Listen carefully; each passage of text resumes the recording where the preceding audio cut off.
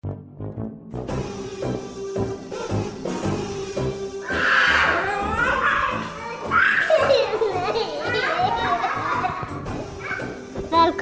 til pappapanelet. Ok, denne podden skal handle om sex og menn. Ja, vi kan snakke om det altså. Velkommen til en ny episode av pappapanelet. Mitt navn er da Espen Morel. Espen Vik Morel, faktisk. Vik.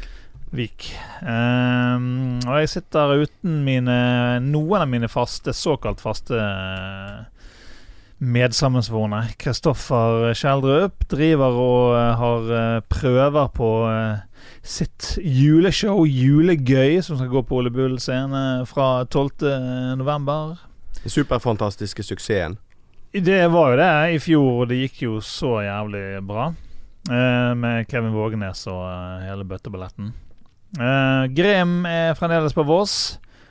Hvis dere ikke har hørt forrige episode, så fikk vi en liten statusrapport derfra. Vi skal få han med i neste episode også, så det blir bra. Men jeg sitter her med to tidligere gjester på pappapanelet. En som har vært med mange ganger, det vil spille. Velkommen. Takk.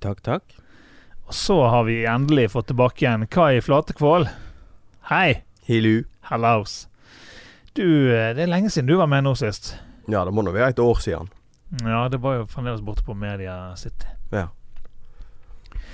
Og vi til sammen har 8 barn.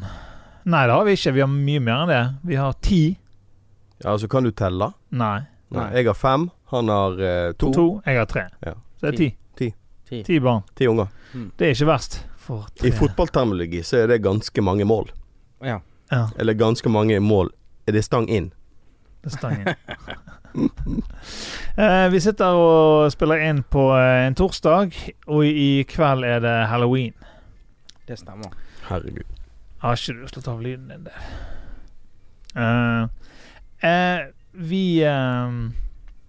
Vi har snakket om Halloween tidligere, men jeg tenkte at i kveld så skulle jeg ta en tur ut til vår venn Kjetil Rye, som også er kalt Kino Kjetil. Sjekk han ut i episode 84. Han har det er kanskje Norges beste Halloween-hus. Ja, eller jeg har ikke sett det, men jeg har bare sett bilder. Han er jo Norges beste kino-Kjetil også da. Ja, han er jo det. Vi har jo det ligger bilder og video på Facebook, og hvis jeg skal ut der og jeg tenkte å gjøre en liten livestream fra Halloween-huset til Kjetil i kveld, så nå kommer den ut på mandag, så hvis dere har lyst, gå inn og så sjekk ut Facebook-siden Pappapanelet. Der ligger det kanskje en video fra dette huset.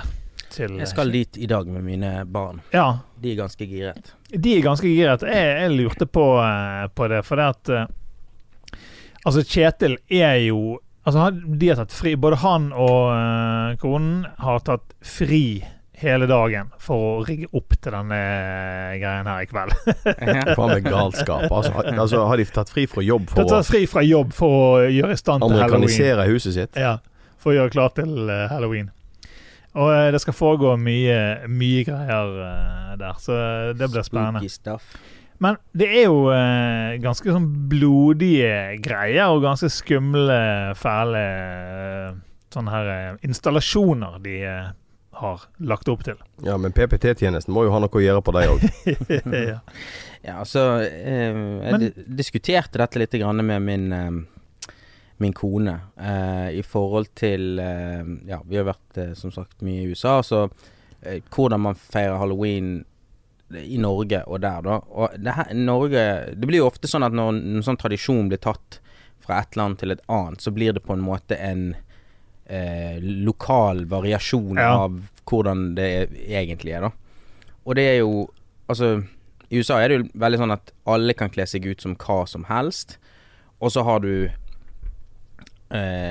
gjerne litt mer sånn kid-friendly, sånne smilende spøkelser og sånn til ungene da, og så er det kanskje litt mer sånn skumle dekorasjoner for de voksne, men de voksne er jo veldig ofte, altså damene, nå i hvert fall snakker Los Angeles, damene går jo da ofte veldig sånn skimpy kledd på Halloween, og jeg tror om det Family Guy har laget en hel episode om at det liksom den dagen jeg har unnskyldning til å gå med mest mulig utfordrende kledd da.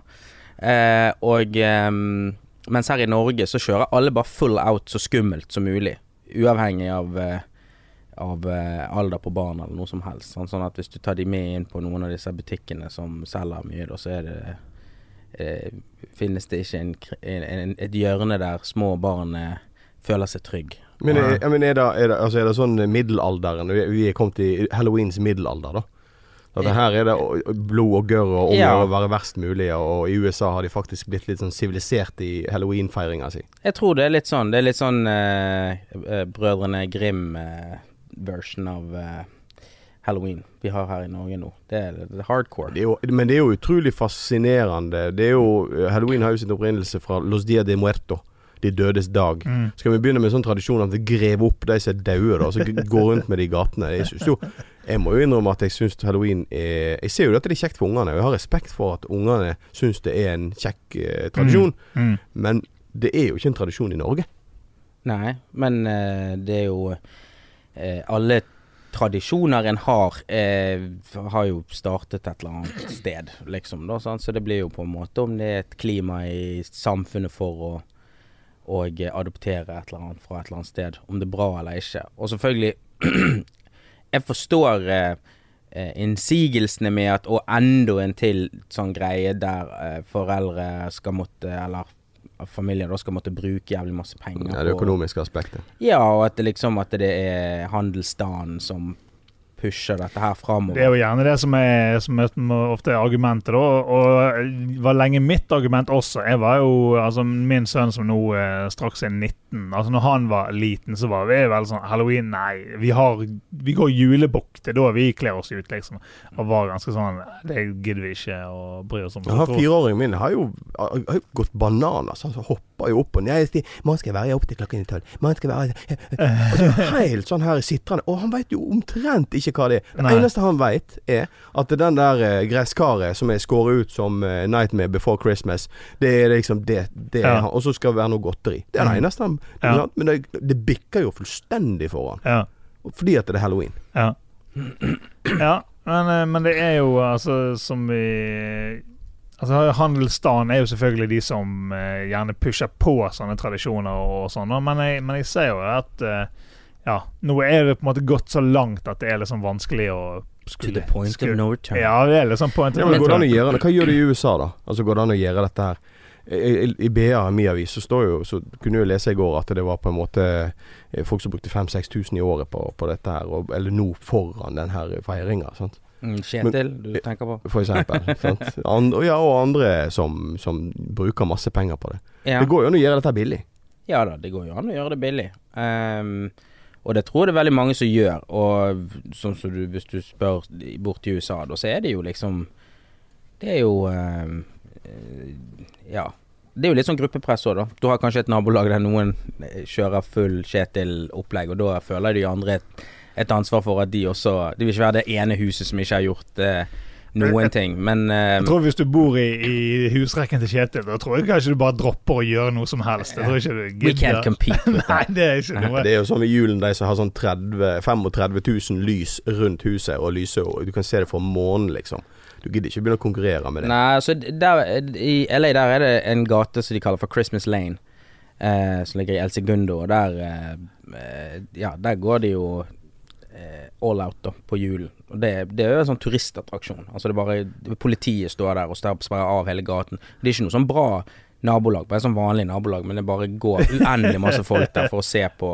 For det går bananas med julepynten? De går helt liksom. Bananas med julepynten. Det jo ganske kult. Men jeg tror at i forhold til det med Halloween, så det ikke bare det med handelsstanden, det argumentet, men vi jo, om vi vil eller ikke, veldig nært knyttet til amerikansk kultur gjennom film og musikk og alt, og det jo en stor høytid i USA, sånn at helt tilbake når vi så på E.T. når den gikk på kino, så jo det en svær scene der E.T. går trick-or-treating som et spøkelse, er det sant? Og da, jeg kan huske at jeg så det da, og så Men de julebukk, men det var ikke jul, og det var jo sommer ut. Hva dette for noe? Det var jo vel merke fordi det var i California, for det er jo likevel i oktober da. Men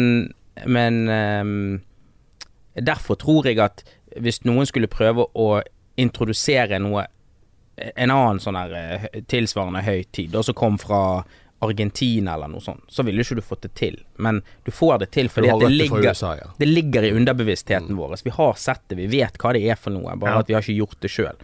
Og så det litt kult å gjøre det selv. Jeg synes heller kanskje vi skulle ha tatt og gravd fram en eller annen sånn norrøn mytologi, altså Midgardsblot eller et eller annet med offra en eller annen nabo som ikke vi liker, eller et eller annet. Hadde jo vært på en måte en mer sånn lokal tradisjon da. Lokal variant. Odins dag, kunne man kalt det. Sant? Lokes vrede. I stedet for å introdusere The Purge, for eksempel. The Purge hadde jo vært fint. Ja, det var bra. Eller jeg synes kanskje vi skulle ha introdusert en del sånn middelalderske, katolske tradisjoner med helvete og sånt. Altså, du kan jo heksebrenning, du kan bruke dette mot ungene i hele året, sant? Og så har du en dag der de på en måte på det reddeste. Men hele året kan jo du skremme de hver kveld, sant? Plutselig hadde jo hele landets unger hadde jo lagt seg 6:00 uten problem. Altså. Hadde de det? De skulle i hvert fall ligge i din seng, det jo det som er problemet. Men det som var spørsmålet var jo, altså, er du redd for at kidsene dine skal bli skremt av det blodbadet som venter de? Altså, hun eldste datteren min som fyller 4 med et par dager, hun elsker Halloween mer enn jul. Det bare i fjor var det første år hun på en måte skjønte hva det var for noe. Og altså så lite barn kan bære en så stor sekk med snop. Det jo går mot alle fysiske lover. Hun gikk og det var, men der som vi bodde, der var det jo akkurat da var det jo store arrangementer i gatene, og de danset og koste seg, og det var veldig sånn forseggjort da. Men hun satt jo de neste 3-4 måneder når hun skulle se på ting på TV, da bare ville se på sånne Halloween-sanger og sånn. Det var det, sant? Og så var det Grinchen. Mye mer interessert i Grinchen enn julenissen. Så hun har jo en litt sånn, hun liker skumle ting da. Og hun minste som er sånn 1,5 år, det uvisst. Hun vet vel forhåpentligvis ikke hva det for noe. Nei, jeg tror at hun fremdeles såpass liten at sikkert ikke kommer til å, med mindre det noe som kommer sånn up in your face på en måte, så en sånn gravstøtte med et skjelett kanskje ikke det som Jeg tror hun mer redd for at du skal ta fra henne tannkosten. Hun blir mest opprørt. Jeg synes det fascinerende. Jeg har jo unger in wide range. Og du har mange stort spenn. Og heldigvis det bare 2 av de 5 som nå har en sånn særinteresse for Halloween. Altså det jo da 4-åringen og 11-åringen. Og hun 14-åringen, som snart blir 15, hun har mistet på en måte den interessen. Så det jo litt sånn deilig, for at dette ikke noe som alle har jo en interesse for julen. Sånn, til og med jeg synes jo det kjekt når julemusikken renner ned ørene dine. Men nå det på en måte, det bikker over når du 14-15, heldigvis. Så det ikke noe som vedvarer. Så du jeg tror kanskje det en pause, for det kommer, når de blir sånn 18 igjen, tror jeg det blir litt sånn Halloween-fester og rauk illusjon rett i dass. Nei, da blir det jo full og enda en unnskyldning til da begynner jeg å kle seg skimpy. Skal låse deg inne da. Så nei, det bare en pause. Det ved cirka 2-3 år. Men da har jeg jo klart å kaste deg ut i mellomtid da. Ja, kanskje. Hun sånn som du kastes ut når hun blir 18. Ja, skal de bo der lenger? Det håper jeg ikke. Det jeg har gjort med de andre, var det feil? Var det feil? Altså da var det en koffert i gave og vær så god der døra. Men du har jo som sagt mange barn. Men det var noe som jeg lurte på. Hvis du da på en måte blir single, noe som du ble når du da har 5 barn 100 unger, tenker du da at nå kan jeg ikke finne en dame som ikke har barn, fordi at eller var du åpen for å få enda plusse på et par til? Da ble jeg faktisk uvel. Jeg ble ikke noe kvalm. Bare tanken på en unge til blir jo Nei, altså selvfølgelig, du kan jo finne deg ei som ikke har unger, som er 65. Det vil jo altså, det er jo Da er du løst problemet. Da er du safe, på en måte, uansett hva du Jeg vil adoptere, Kaimo. Altså, 45 er du er jo 48, så du kunne jo funnet deg en på samme alder, så hadde du vært rimelig safe.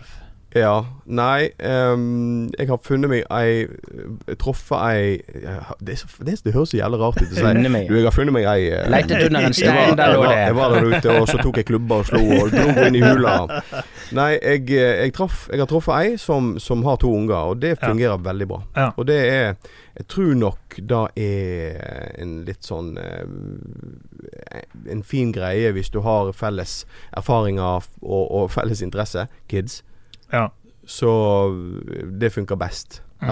Min erfaring er at det funker best. Ja. Ja. Det var svar på Svar på tiltale. Nei, men det er jo det sier vel seg selv at at hvis man har unger og er single og møter noen som fortsatt er i kjønnsmoden alder, holdt på å si. Jo, men det er jo mange som gjør det. Altså, det skjer jo hele tiden. Jeg har jo kompiser på 50 som på en måte truffet ei dame og blitt gørrforelsket. Jeg vil ha en kid! Ja. Så er du solgt 55 og en 5-åring i hus. Så ja, nei, altså jeg har jo 3, og jeg kjenner at liksom, jeg er ikke moden for flere. Nå er det Nei, men jeg har jo, må huske på at jeg har jo fra 4 eller snart 5 til 24. Ja. Snart 25. Eller nei, det er vel et år til 25. Det er jo perfekt, de kan passe de minste. Ja, det er sant, så jeg bruker jo det eldste til barnepass til det yngste. Det er jo glimrende. Misbruker. Ja. Nei, jeg holdt på å si det, men jeg misbruker de eldste til å passe de yngste. Det å passe de yngste. Ja. Så det er jo for så vidt en fordel. Ja. Sant? Altså jeg kan jo på en måte ikke trenger å betale deg. Altså, eneste jeg trenger er å gi dem mat. Ja, og så de eldste kan jeg kaste ut igjen når det er ferdig å passe. Ja. Altså, ja, men det er perfekt. Jeg har jo også benyttet min 19-åring til Du brukte rett ord, du brukte rett ord, benytte, ikke misbruke. Ja, misbruke. Ja, jeg føler at benytte er riktig å bruke. Ja da. Som barnevakt. Så det er så stort spenn at jeg har ikke på en måte 5-åringer som tar livet av meg. Da tror jeg hadde sprunget ut i skogen og aldri kommet igjen, altså. Han ene 5-åringen er jo pika deg gal nok. Du har 3 gutter, 2 jenter. Ja. Fortell litt hva du føler er forskjell på gutter. Det er bortsett fra at de liker gal hele gjengen. Ja, er det det? Ja, de er jo ikke klok noen av de på sitt vis, altså. Nei, det er jo veldig fascinerende å se at når de blir eldre, så begynner de å ligne mer på deg og moret, da. Og du ser jo egentlig bare at history repeats itself, altså. Og det er veldig fascinerende. Valgene de tar og måten de tenker på og sånt, det synes jeg det er veldig fascinerende å se. Og så er jo det veldig deilig å bli kvitt de. Altså etter hvert så de blir eldre. For jo, men altså jeg er jo glad i ungene mine, men altså, det er jo ingenting som er bedre enn å bli kvitt ungene. Det er jo de som står og griner i 2 måneder når ungene reiser vekk på, skal bo på sånn her langt vekk skole. Hva heter det? Sånn, de skal bo på folkehøyskole for eksempel. Folkehøyskole og sånn. Og er helt ifra seg og går inn på rom og griner og ser på bildene som ungene har ødelagt veggene med. Men jeg var egentlig ganske glad ut. Da var det next. Når flyttet den eldste ut? Nei, den eldste reiste jo ganske tidlig, for at han bodde jo i all hovedsak i Moret, men så reiste jo han i marinen, og gjorde jo en karriere der for at han utdannet seg til kokk i marinen. Så at han var jo der i 3 år, tror jeg, og sånt, og så har jo han på en måte etablert seg etter da, og klart seg godt etter da. Og så han nest eldste, han flyttet jo ut og begynte på skole, og så hadde han et opphold nå, og kom tilbake igjen. Hvor gammel er han nå da? Han er 21. Og så er han ute igjen snart, håper jeg. Og så har jo de da det minste, som jeg på en måte må ta ansvar for til dess de Nå jobber han som barnevakt. Og han er barnevakt. Ja, men han er jo pika det, altså. Det er så gull. Det er så gull. Og jeg er selvfølgelig veldig takknemlig, må jeg si, offisielt, siden han kanskje hører på. Han gammel nok til å ta sine egne valg og høre på pappapanelet. Han gammel nok til å eventuelt la være å høre på pappapanelet. Men du synes ikke at det noe forskjell på guttene og jentene? Nei, det er egentlig ikke det. Altså, det er ikke noe forskjell på fordeler, gleder og sorger. Nei, altså, det jeg tenker på altså, når vi fikk vår første da, og vi visste skjønnet, så snakket vi jo en del om oppdragelse, ditt og datt, og min kone da, hennes far og mor for så vidt, har på en måte gitt hun og broren veldig sånn lik. Altså det er ikke sånn at her er jentelekene dine, og her er gutteleker, og hun har liksom lekt mye med gutteleker og sånn, eller gutteleker. Altså, ting som var igjen etter gutter. Ja, sant? Og så vi var liksom enige om at vi gjør det samme og liksom bare gjør det. Men hun er jo så, altså hun datteren vår helt uten at vi har pushet noe på, bare går rett på rosa, rett på prinsesser og kroner og sånn. Det eneste som atypisk jo dette Halloween-greiene da, at hun liker sånn scary stuff. Men hun super girly.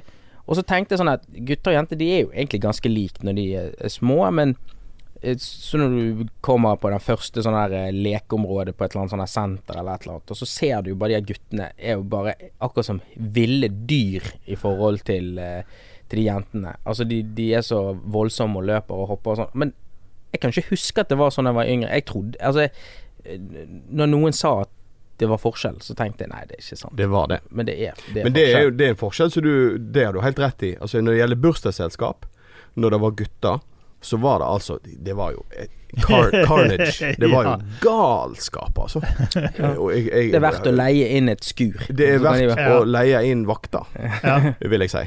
Men det veldig stor forskjell på jenteselskapene. Ja, men, det tror jeg absolutt at vi kan konstatere at der det en stor... Men det jo forskjell. For det første, ungene mine har alltid fått leke med hva de vil. Altså, Alexander kom jo her og insisterte på å ta på seg en kjole her for bare noen måneder siden. Vær så god, ta på deg kjole. Han sprang rundt og var så glad i fjeset. Og, altså, hvorfor ikke? Hvis han vil gå i kjole, så gå i kjole så mye han vil. Jeg kom i barnehagen og skulle hente min sønn i går. Da stod han i kjole, liksom sånn ballerinakjole. Ja, så det jo bare vittig. Det jo bare jeg kan fortelle, som jeg tror jeg snakket om pappapanelet før en gang. Jeg vet ikke om jeg har fortalt akkurat dette, men min store første kinoopplevelse, det var jo Annie, som min bestemor tok meg med på å se. Og da, jeg var så giret etter å ha sett den filmen, at jeg gikk hjem til min mor og spurte om hun kunne sy meg sånn kjole som Annie hadde, og jeg ville ha sånn gul badedrakt som Annie hadde, og alt mulig, og min mor prøvde å fortelle meg at det kanskje ikke kom til å bli bra tatt opp ute i gaten nå, hvis jeg gikk rundt med sånn rød Annie-kjole. Men jeg var... Du var fast bestemt? Jeg fikk jo det ikke da, men jeg hadde kjørt et løp. Det jo gjerne på en måte omgivelsene som setter en litt sånn stopper for de tingene der da, Men ikke det klimaet, det jo helt forandret seg. Altså, jo da. Det jo sånn. Jo da, det jo det, men du kan på en måte ikke kontrollere hva gjerne andre litt større unger ute i gaten. Altså hvis din gutt på 4 kommer ut med en rosa sykkel, og så det noen andre gutter på 7-8 ute, så får han gjerne høre det. Ja, men jeg tror ikke så mye som... Ikke så mye som vi hadde fått. Altså, vi hadde ikke våget oss utenfor i noe som lignet noe. Nei, men de fordommene og de holdningene står jo heldigvis for fall. Jeg mener jo med et ganske godt stykke fra full aksept her i Norge også. Og det jo spesielt i distriktet, vil jeg påstå at det en del fordommer og gammelkristelige holdninger til homofili. Og på en måte den friheten med at ok, hvis du har lyst til å gå ut i en rosa sykkel, så det faktisk ok. Ja. Og der har vi en lang vei å gå, synes jeg, her i Norge. Enda. Ja, det godt mulig. Vi har jo en sånn balansesykkel, sånn sykkel uten pedaler på, som bare på å si gått i arv først fra nabojenten som 1 år eldre enn min datter. Så da hun fikk låne, og som har gått videre til han Aksel, som nå slags 4. Men liksom han har jo en blå vanlig sykkel også med støttehjul, men han suser gjerne likes gjerne rundt på den her rosa balansesykkel. Og det liksom selvfølgelig. Altså hvis du da begynner å si sånn her, nei, det er jo en liksom rosa jentesykkel, sant? Da begynner du å påtrenge disse holdningene. Min sønn kom jo til meg her for det må nå ved snart et år siden, og så sier han det at vi stod og lagde mat da. Og jeg stod nå og kokte på og grisla på, og så sier han, du, jeg vil bare si ifra at jeg ikke er på ditt lag, altså ikke jeg er på det andre laget, jeg er homofil. Så Hvem sier det?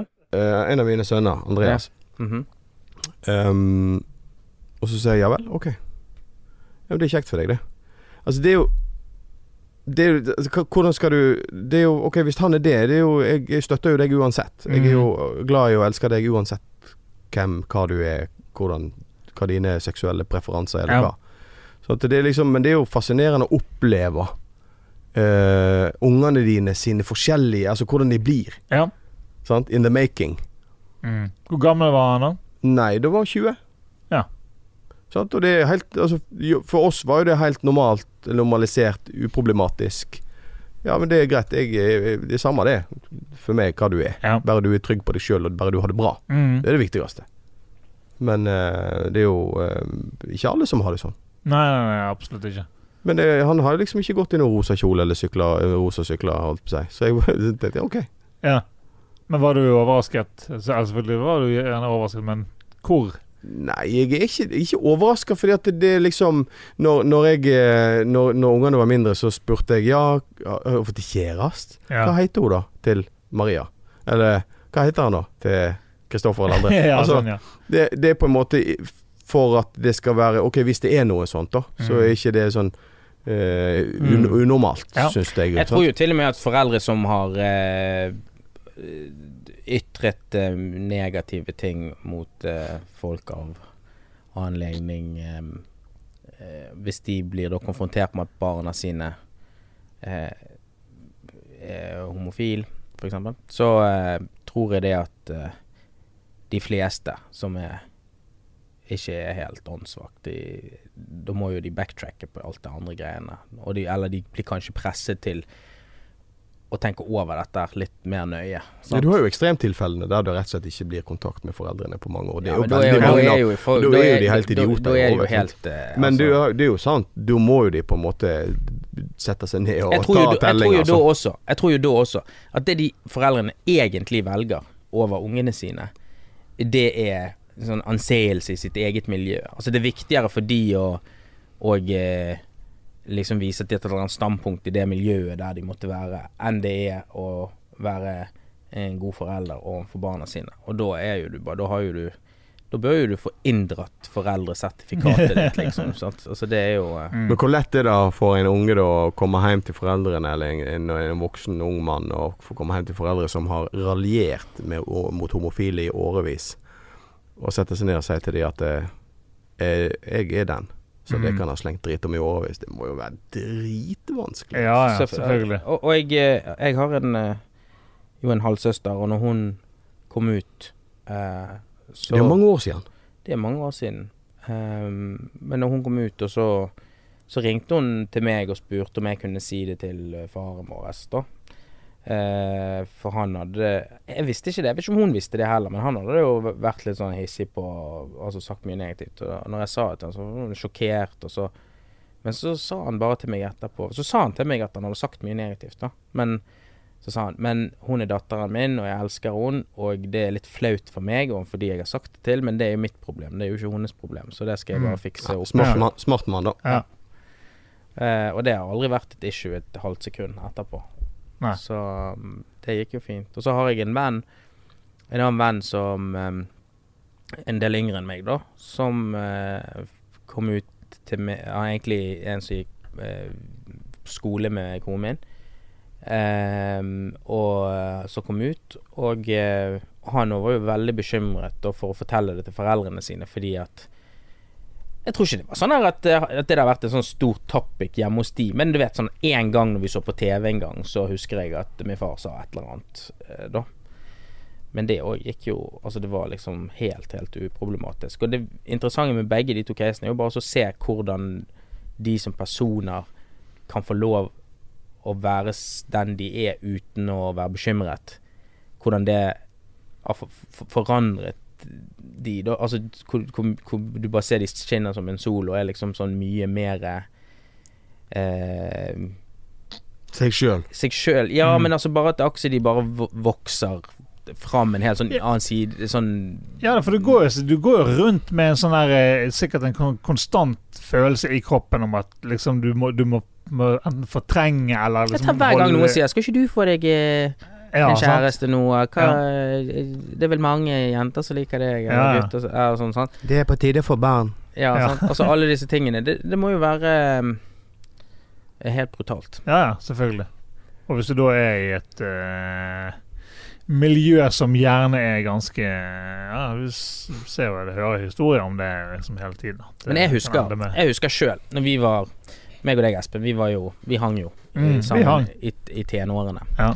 Og da husker jeg at jeg hadde en sånn innarbeidet ikke gjennomtenkt greie at hvis noen sa sånn her et eller annet homofile så var liksom den auto-replyen var da sånn her ja, så de må jo bare gjøre hva de vil for meg så lenge de beholder seg langt under meg eller sånn. Så lenge de ikke prøver det er sånn typisk, så lenge de ikke prøver seg på meg så går det greit. Det er så jævlig teit. Ja, men det var det man sa. Og så husker jeg bare at en eller annen dag jeg kan til og med huske hvor jeg var da så bare satt jeg og tenkte på det noen hadde sagt det så satt jeg og reflekterte over det og så tenkte jeg sånn, hvorfor sier jeg det hvis noen hadde prøvd seg på meg det er jo et kompliment hvorfor skulle jeg bli sur for det eller liksom da skulle de få bank hvis det skjedde så tenkte jeg sånn her ja, altså jeg er jo ikke interessert i de men det er jo ikke akkurat som at hvis det er en eller annen jente jeg ikke er interessert i så prøver seg på meg at da blir det sånn nå skal du få bank liksom sånn altså det bare plutselig tenker jeg sånn at dette gir jo ingen mening dette er jo helt idiotisk og da var det på en måte og da husker jeg at vi i vår lille gjeng da begynte å diskutere dette mer og mer og så var det en som skulle sånn stå litt hardt på at vi ikke hadde tenkt feil tidligere eller han har jo kastet inn håndkle på come around, Nei, jeg var så heldig at jeg fikk intervjua jeg reiste til Geilo i fjor og fikk intervjua Kim Friele som på en måte er den første i anførselstegn homofile eller lesbiske virkelig front. Det er hun prest? Nei, det er jo hun som har altså hun som har på en måte fått kjempa fram de homofiles rettigheter i Norge ja, ok ja, litt sånn talsperson altså, jeg ser talskvinne for homofile, lesbiske og hun jeg bare tenker på hun prøvde hun seg? Nei, hun er ikke en gammel dame men det som er lesbisk og ikke interessert i meg men som bare, det var så fascinerende når å sette seg ned og snakke med et menneske som har tatt den kampen og her snakker ikke vi om kampen for lokalsamfunnet eller kampen for seg selv her snakker vi om kampen for hele fucking Norge altså. Hele samfunnet så hun fikk endret lover sant? Det er absurd altså og det er så fascinerende å tenke på jeg har jo alltid hatt respekt for Kim Friele men fy faen for respekt jeg fikk for etterpå tenk for en sånn kamp man må ha inni seg for å kunne liksom du kjenner jo at du bare blir helt sånn matt bare av tanken på at du skulle prøve å sånn her få altså alle i hele landet til å forandre holdning ja da, det er kanskje ikke så lett å se for seg nå for nå er alle, eller nå er de fleste på en måte blitt vant til at det er det er blitt en akseptert men liksom på den tiden var jo det selvfølgelig det er mye større kamp men tror dere ikke at for det politisk korrekte er jo at man skal være inkluderende og forståelsesfull og på en måte ikke diskriminere ingenting, alle disse tingene sant? Og i et forsøk på å endre folks holdninger så gjør man egentlig til. For eksempel, jeg sitter og ser på sangfoni som ungene mine elsker, og når de ser min kjole der, så har alle guttene på seg kjoler, og så danser de og rapper og sånn som det, sant? Og det er skikkelig kult. Og når du ser det, så tenker du egentlig ikke, eller jeg tenker ikke sånn over det da, men så var det noen som sa sånn her, og jeg ser, guttene har jo på kjole også. Men tror dere at det mange som på en måte igjen som et slags sånn sosialt gruppepress sier sånn, ja, det jo greit, de må jo få gå med hva de vil, men at innerst inne så føler de sånn, hvorfor skal det være politisk korrekt at jeg skal latt ungen min, eller guttungen min liksom ha sånn rosa leker, og at jeg ikke skal si noe hvis de vil ta på seg ballerinasjon om at det ikke det gutter, altså tror dere at det egentlig mange som sitter som litt sånn fordommer. Homofobe. Det tror jeg sikkert at det noe som på en måte sånn liksom motvillig innfinner seg med at dette blitt realiteten. Ja, men tenk deg da, i alle de 10 årene homofile og lesbiske har vært homoer. Ja. Hvis vi har nå fått en situasjon her i dette landet der vi har en del homofobe, så synes jeg bare de kan være der. For at de har noen 10 år på seg før det begynner å bli rettferdig, tenker jeg altså.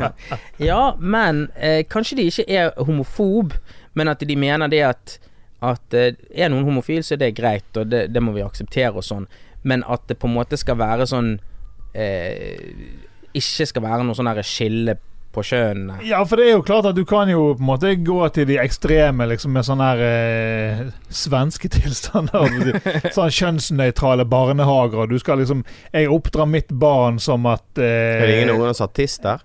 Hva? Altså det sånn hen?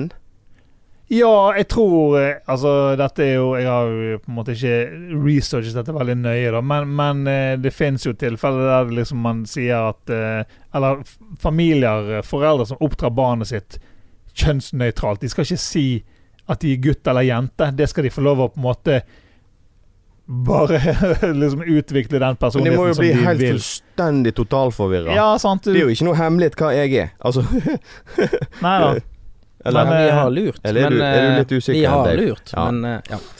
Nei, så det jo selvfølgelig noen som redd for at vi skal på en måte tippe for langt over på den andre siden da.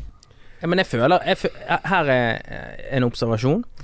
Jeg tror at hvis du spoler tilbake og så sier at ok, det folk som sitter der, de ikke homofobe eller har ingenting imot homofile, men de føler at denne der kjønnsnøytraliteten på en måte gått for langt, ja. Og at det gått sånn unødvendig langt.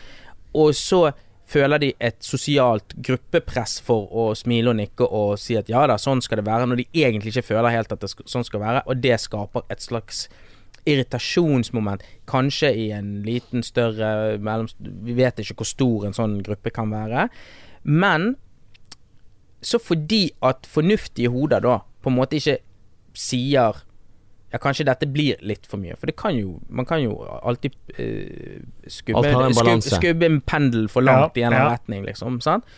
Og så det blitt så tabu å si, altså uansett hvor langt du skubber pendel i en retning, så det ingen som tør å si noe, for da du homofob, eller da du rasist, eller whatever det da.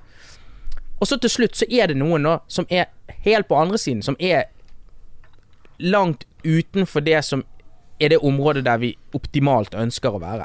Sant? De på 50-tallet, liksom. Sant? Ja. Og de sier hva dette her, det politisk korrekte? Dette jo bare tull. Og så sier ikke de noe sånn superdiskriminerende rasistisk, men de peker på noen av disse her tingene der kanskje den pendelen tatt litt for langt. Sant? Og så får de plutselig alle disse menneskene som sitter inne og irriterer seg over dette. De sier ja, det riktig. Men det de ikke skjønner at med på kjøpet, så får de all denne andre edder og gal, som mye mer drøy. Og jeg føler det vi ser litt grann tendenser til. I USA. Ikke det bare tendenser, det jo slått ut i full blomst. Du ser det i mange europeiske land nå. Altså, mye av denne høyrevridningen, jeg føler at den går litt på at man har slåst mange viktige kamper, og så når man begynner å nærme seg et sånn, hva skal jeg si, den der balansepunktet der det skal ligge da, så har de ulike bevegelsene så stort moment da, at man bare pusher på, så går man litt sånn forbi den grensen. Og ikke at det noen sånn fare for noen, men da det mange som begynner å irritere seg over at de, for eksempel dette med politisk korrekthet, jeg jo halvt gambisk, sant? Og så det jo sånn at det ikke lov å si neger i Norge lenger, eller ditt og datt og sånn. Jeg har jo en helt, altså jeg mener jo det som hadde løst hele dette problemet da. Det jo litt mer at man hadde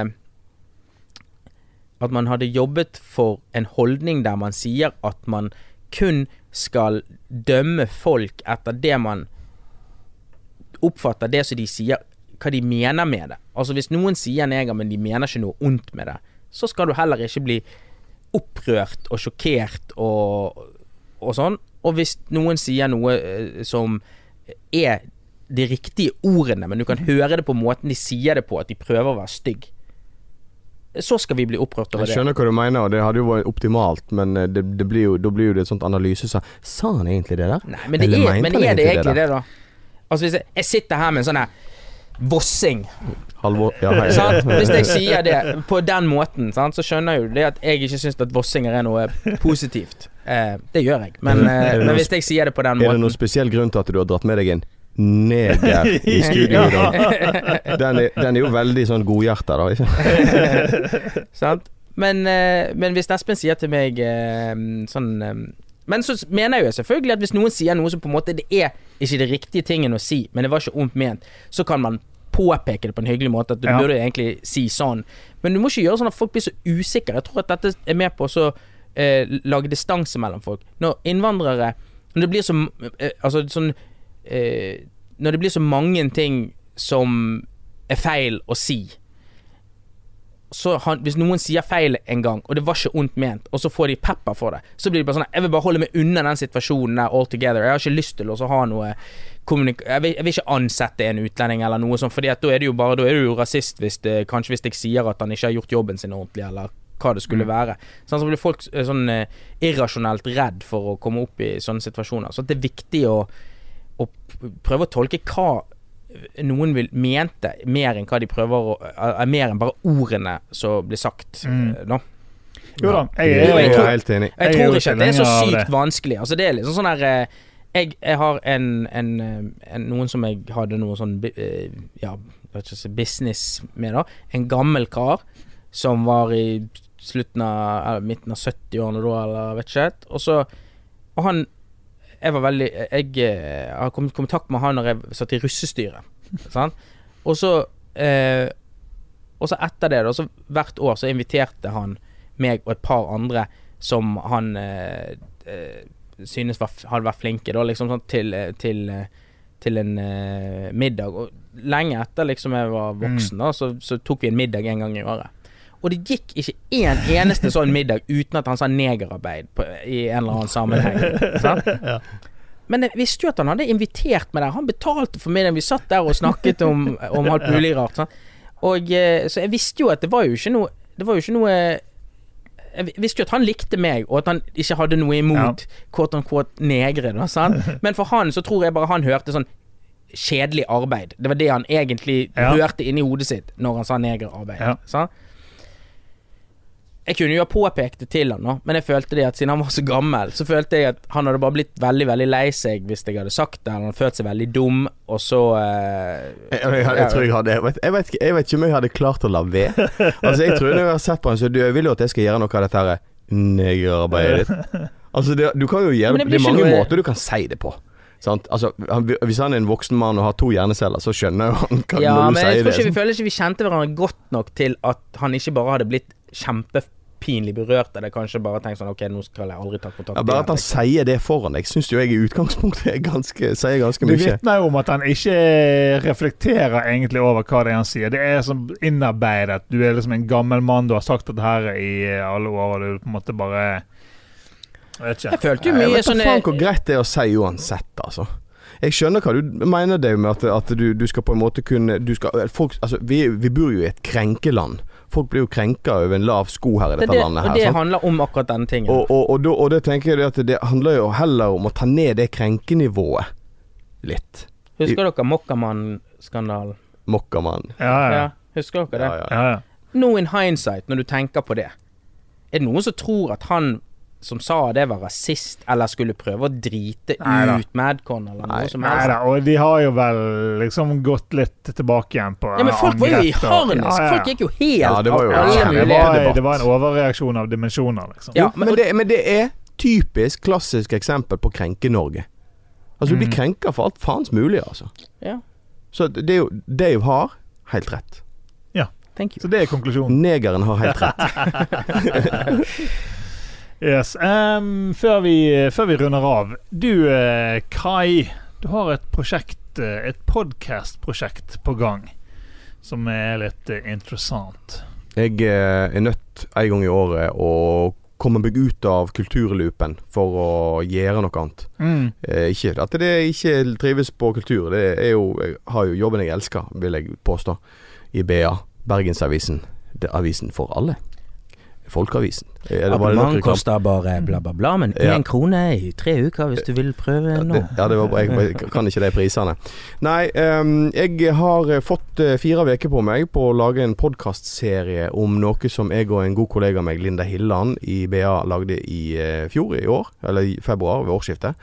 Vi fikk tildelt penger i fjor av Fritt Ord til å lage en reportasjeserie om mennesker med Downs i Norge kontra Danmark.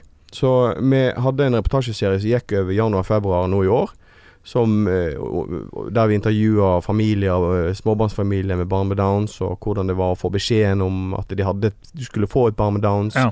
Vi intervjuet en dame som valgte å ta vekk fosteret sitt. Nå fikk vite at hun hadde Downs, og ikke for at hun absolutt ikke ville ha et barn med Downs, men hun visste ikke bedre. Ja. Vi var i Danmark, der Downs var i ferd med å bli utryddet. Så vi lagde en reportasjeserie. Når vi lagde den reportasjeserien, så gjorde jeg samtidig opptak av alle intervjuene. Så jeg har nå satt meg ned, og jeg har fått igjen støtte av Fritt Ord for å lage en poddserie. Ja.